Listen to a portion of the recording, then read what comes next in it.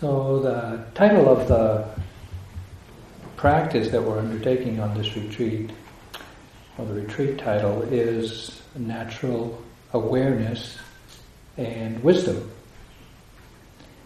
And it needs some explanation, because natural seems to make it sound like, well, it's just falling like manna from heaven, or it's just something to pick up on the ground like mushrooms. And it's not quite that simple.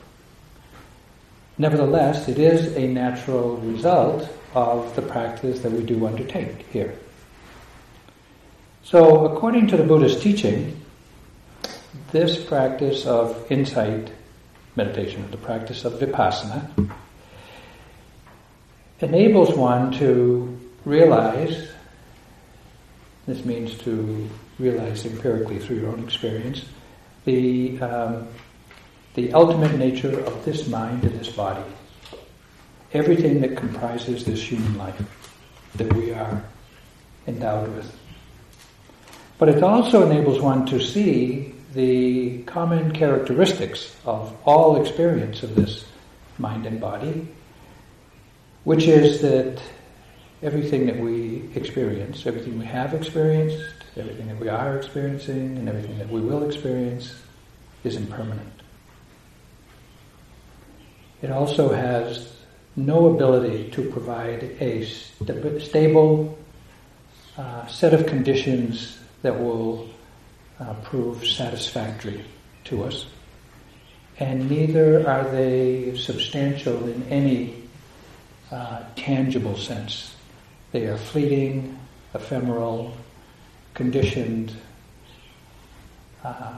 These experiences of the mind and the body are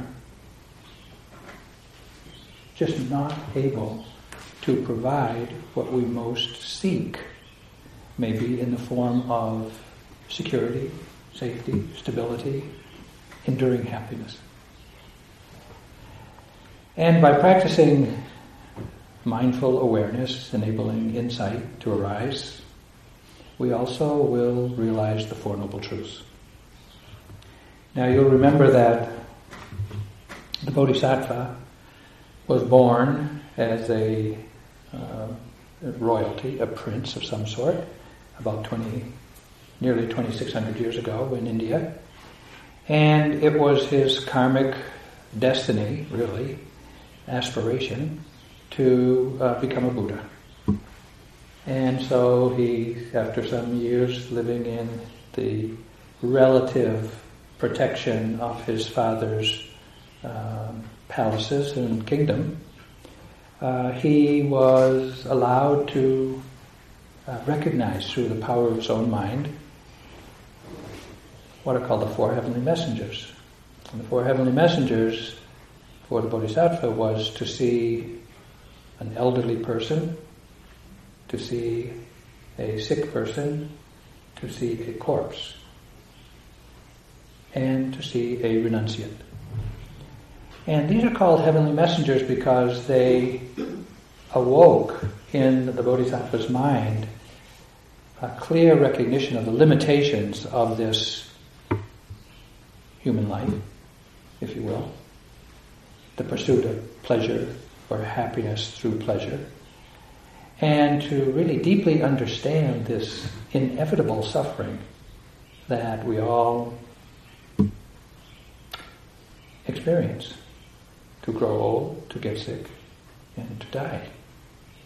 And that so shook the mind of the Bodhisattva that he undertook the spiritual practices of his day to really try to understand the value, really, of a human life.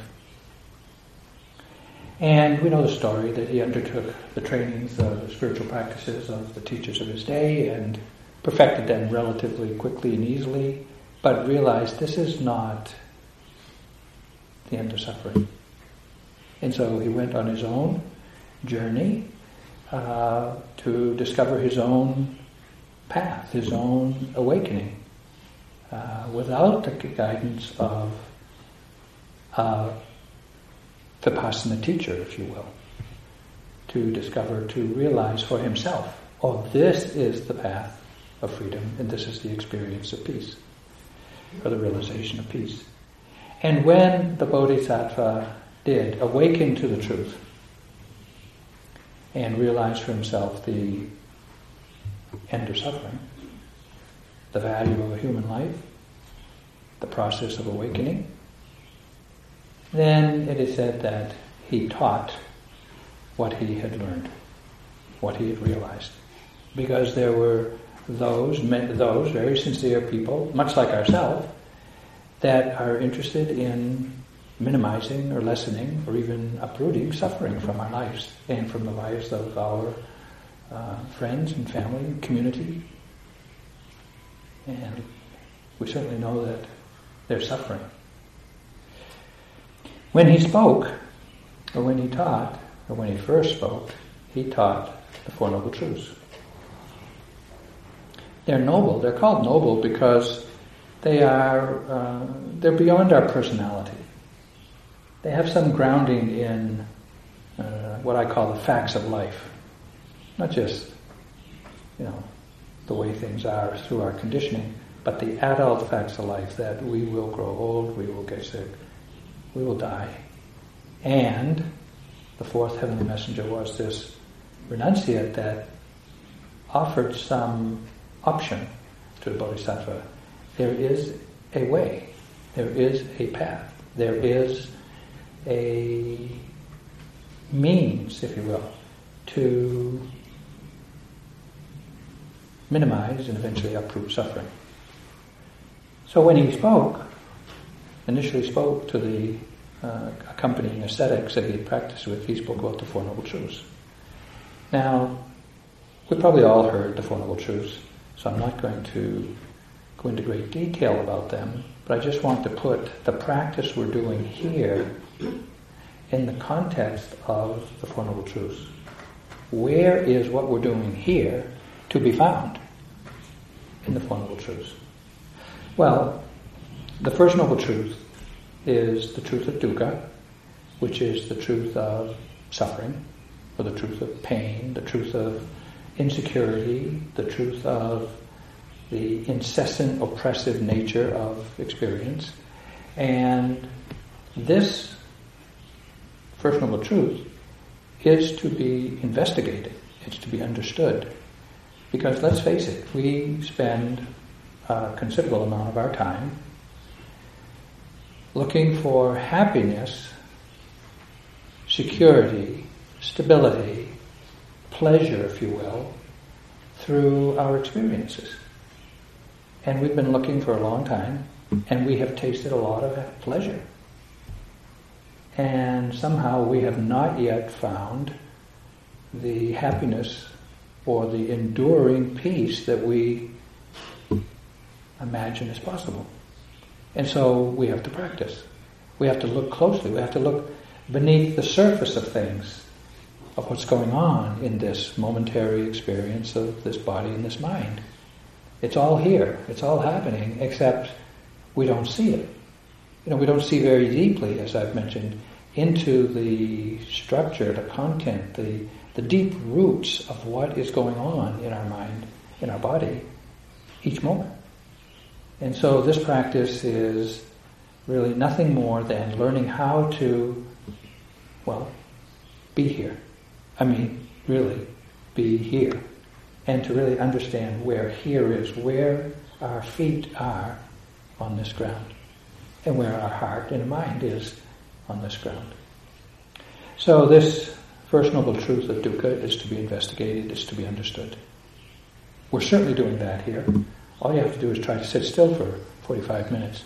And probably you all have discovered some dukkha today.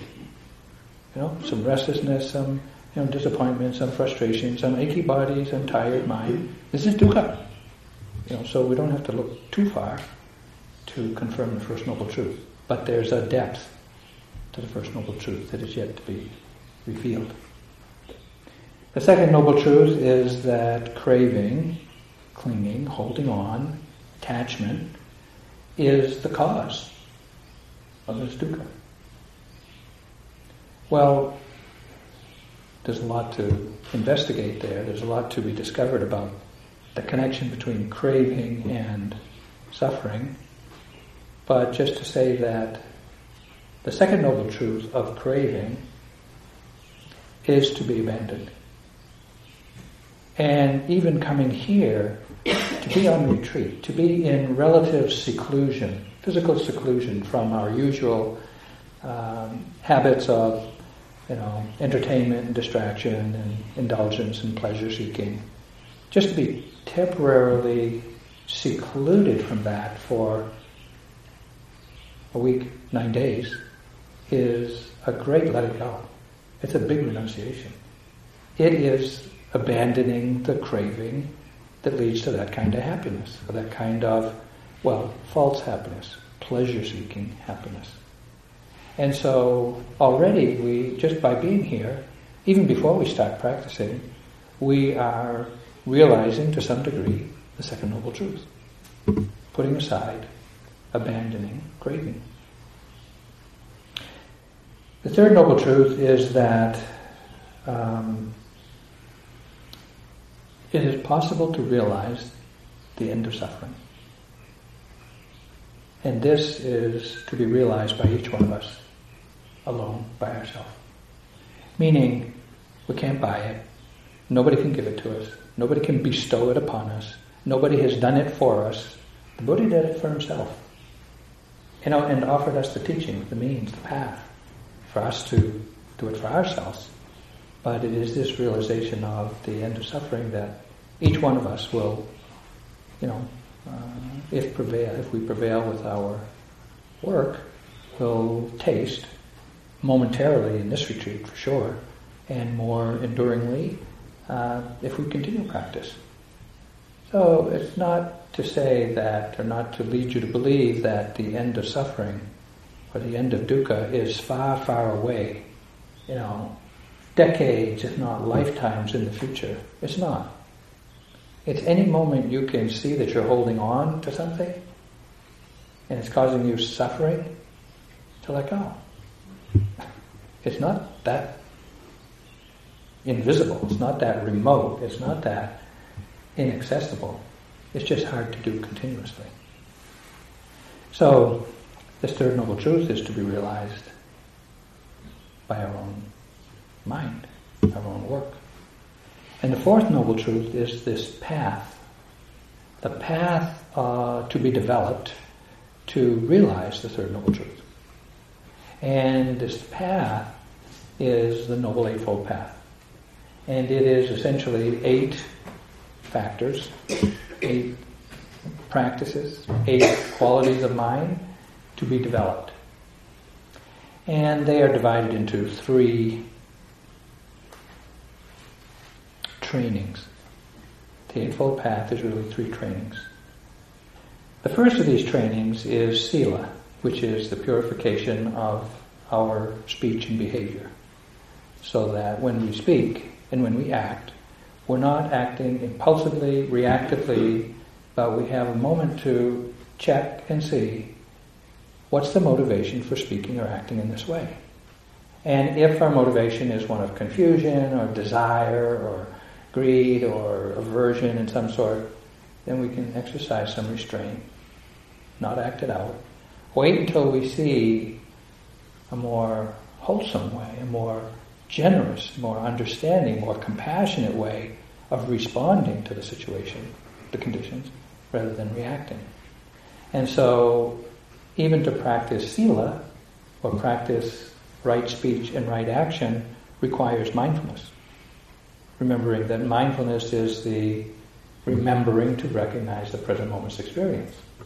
And so when we remember to recognize the motivation before speaking and acting, we're practicing mindfulness, and it reveals the opportunity to choose wisely, compassionately, generously, how to respond to each situation, rather than to be caught in a reactive, familiar, personal conditioning of our family and our culture and our schooling and our peers. And we have a choice. And when we are able to recognize the motivation of our speech and actions, we arrest the acting out of what we call transgressive torments. The torments of the mind, desire, aversion, fear, jealousy, envy, self-pity. When we act them out, we cause ourselves and others harm. And you only have to look at the headlines of any newspaper, any day of the week, and you will see a catalog of people not keeping the precepts and causing harm to others yesterday or today. It's just this massive catalog of suffering caused by human ignorance and carelessness. And so when we practice awareness and are able to recognize our motivation before speaking and acting, we don't act that way. We don't act in a way that transgresses against others, that causes them harm. It doesn't cause ourselves harm either. And this is the practice of mindfulness of our intentions before speaking. And it purifies our speech and behavior of transgressive torments. And it gives us the opportunity, or to say, it prepares the ground for living in harmony with one another. At least living in harmony within yourself, which is often not easy to do either. Because when we act out transgressively in a way that causes harm to ourselves or others, we feel guilt, we feel shame, we feel embarrassed, we feel humiliated, we feel, we hurt ourselves. And so just to have that much awareness, that much mindfulness, is a way of coming to some inner harmony and lays the foundation for outer harmony in our relationships with others.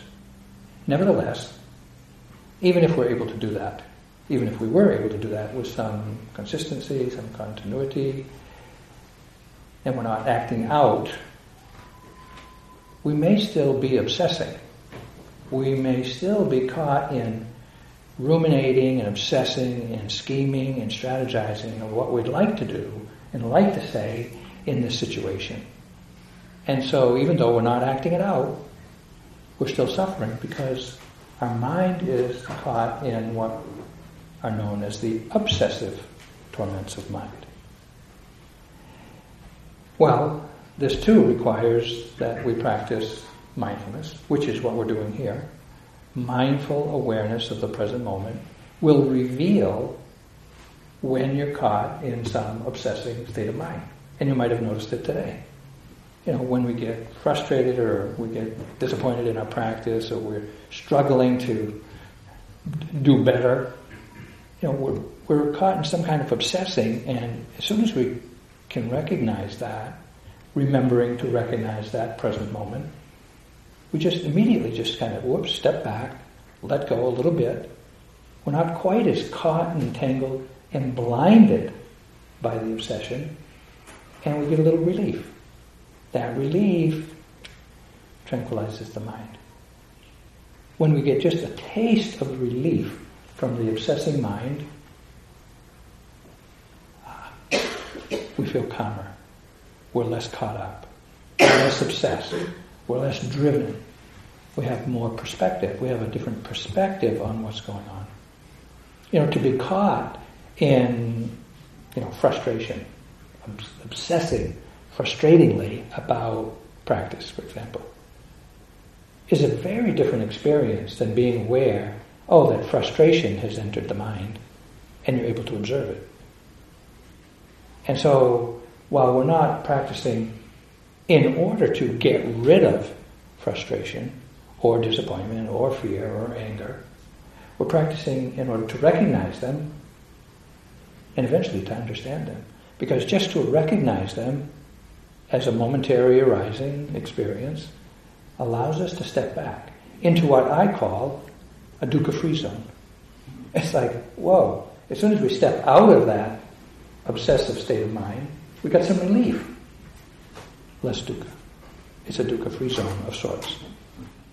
And this purification of mind, purifying the mind of the obsessive torments, allows us to be secluded from the torments, and it's experienced subjectively as calmness, tranquility, and a greater sense of ease, which is not bad.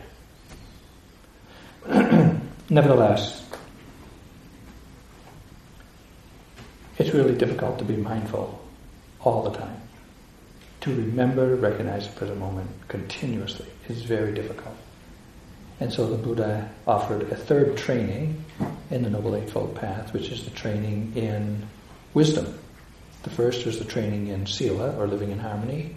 The second was the training in mindfulness, leading to the purification of mind and tranquility. And the third training is a training in wisdom, which is the practice of insight. And it involves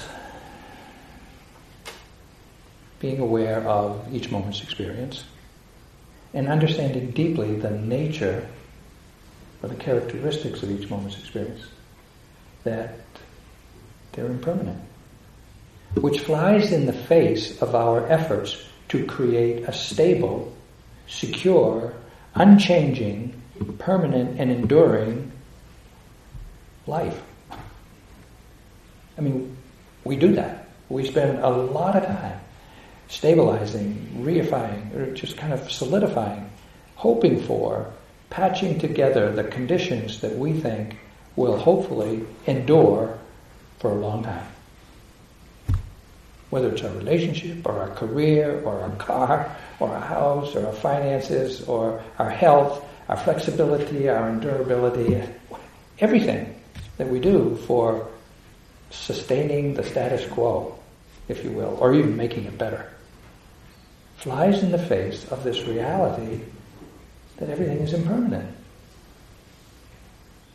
So coming to realize that everything that we experience is impermanent is not easy. We can understand it up here. If I asked you, do you know that everything changes? Of course, I mean, everybody knows that things change. But we don't live from that understanding. That's just a kind of a mental construct, a nice idea. It's not a way of life for us. We don't live from that place of understanding most of the time. Practicing Vipassana, insight, will bring you closer to that. It also brings you closer to the understanding of dukkha, as I mentioned in the First Noble Truth, that as much as we seek pleasure, as much as we seek the gratification of getting what we want, we've already gotten a lot of what we want. Are we happy yet? Are we satisfied yet? Yeah, we get a moment of satisfaction, and it's really momentary. It doesn't last very long. And then we're on to wanting something else, not satisfied again. And so what we will come to understand through practicing insight is that this satisfaction that we're seeking is illusionary. That's going to take some insight. That is not something that's even easy to believe or even to aspire to, let alone to realize and to integrate into our life.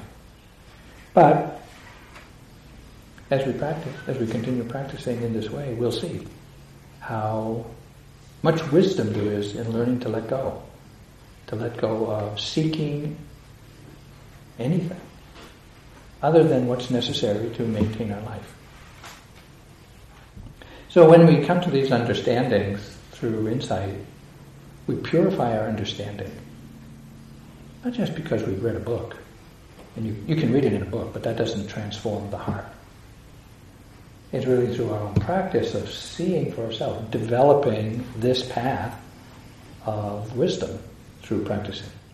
And we overcome the latent tendency to get caught in desire and aversion and fear and jealousy and envy, depression, frustration.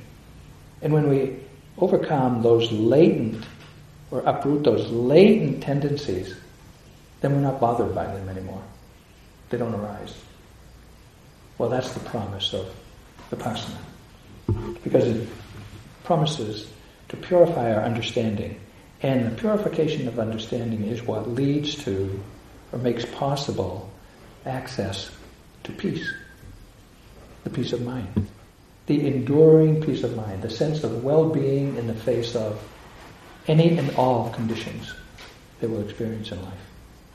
Now that is a steep bar. Nevertheless, that's what we're doing here. We have undertaken these 3 practices of the Noble Eightfold Path training.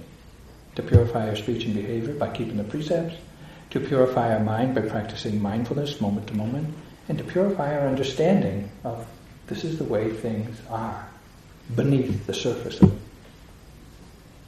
And when we do that, we, clearly are going to realize the 4th Noble Truth.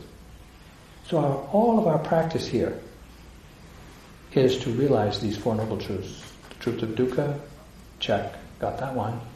The truth of the 2nd Noble Truth, craving as the cause of dukkha. Got a piece of that one. The end of dukkha is possible, maybe tomorrow. And this is the path to be developed, and this is what we're doing. So our practice here is really in the service of realizing the 4 Noble Truths. And what the Buddha realized upon his awakening was the path to peace.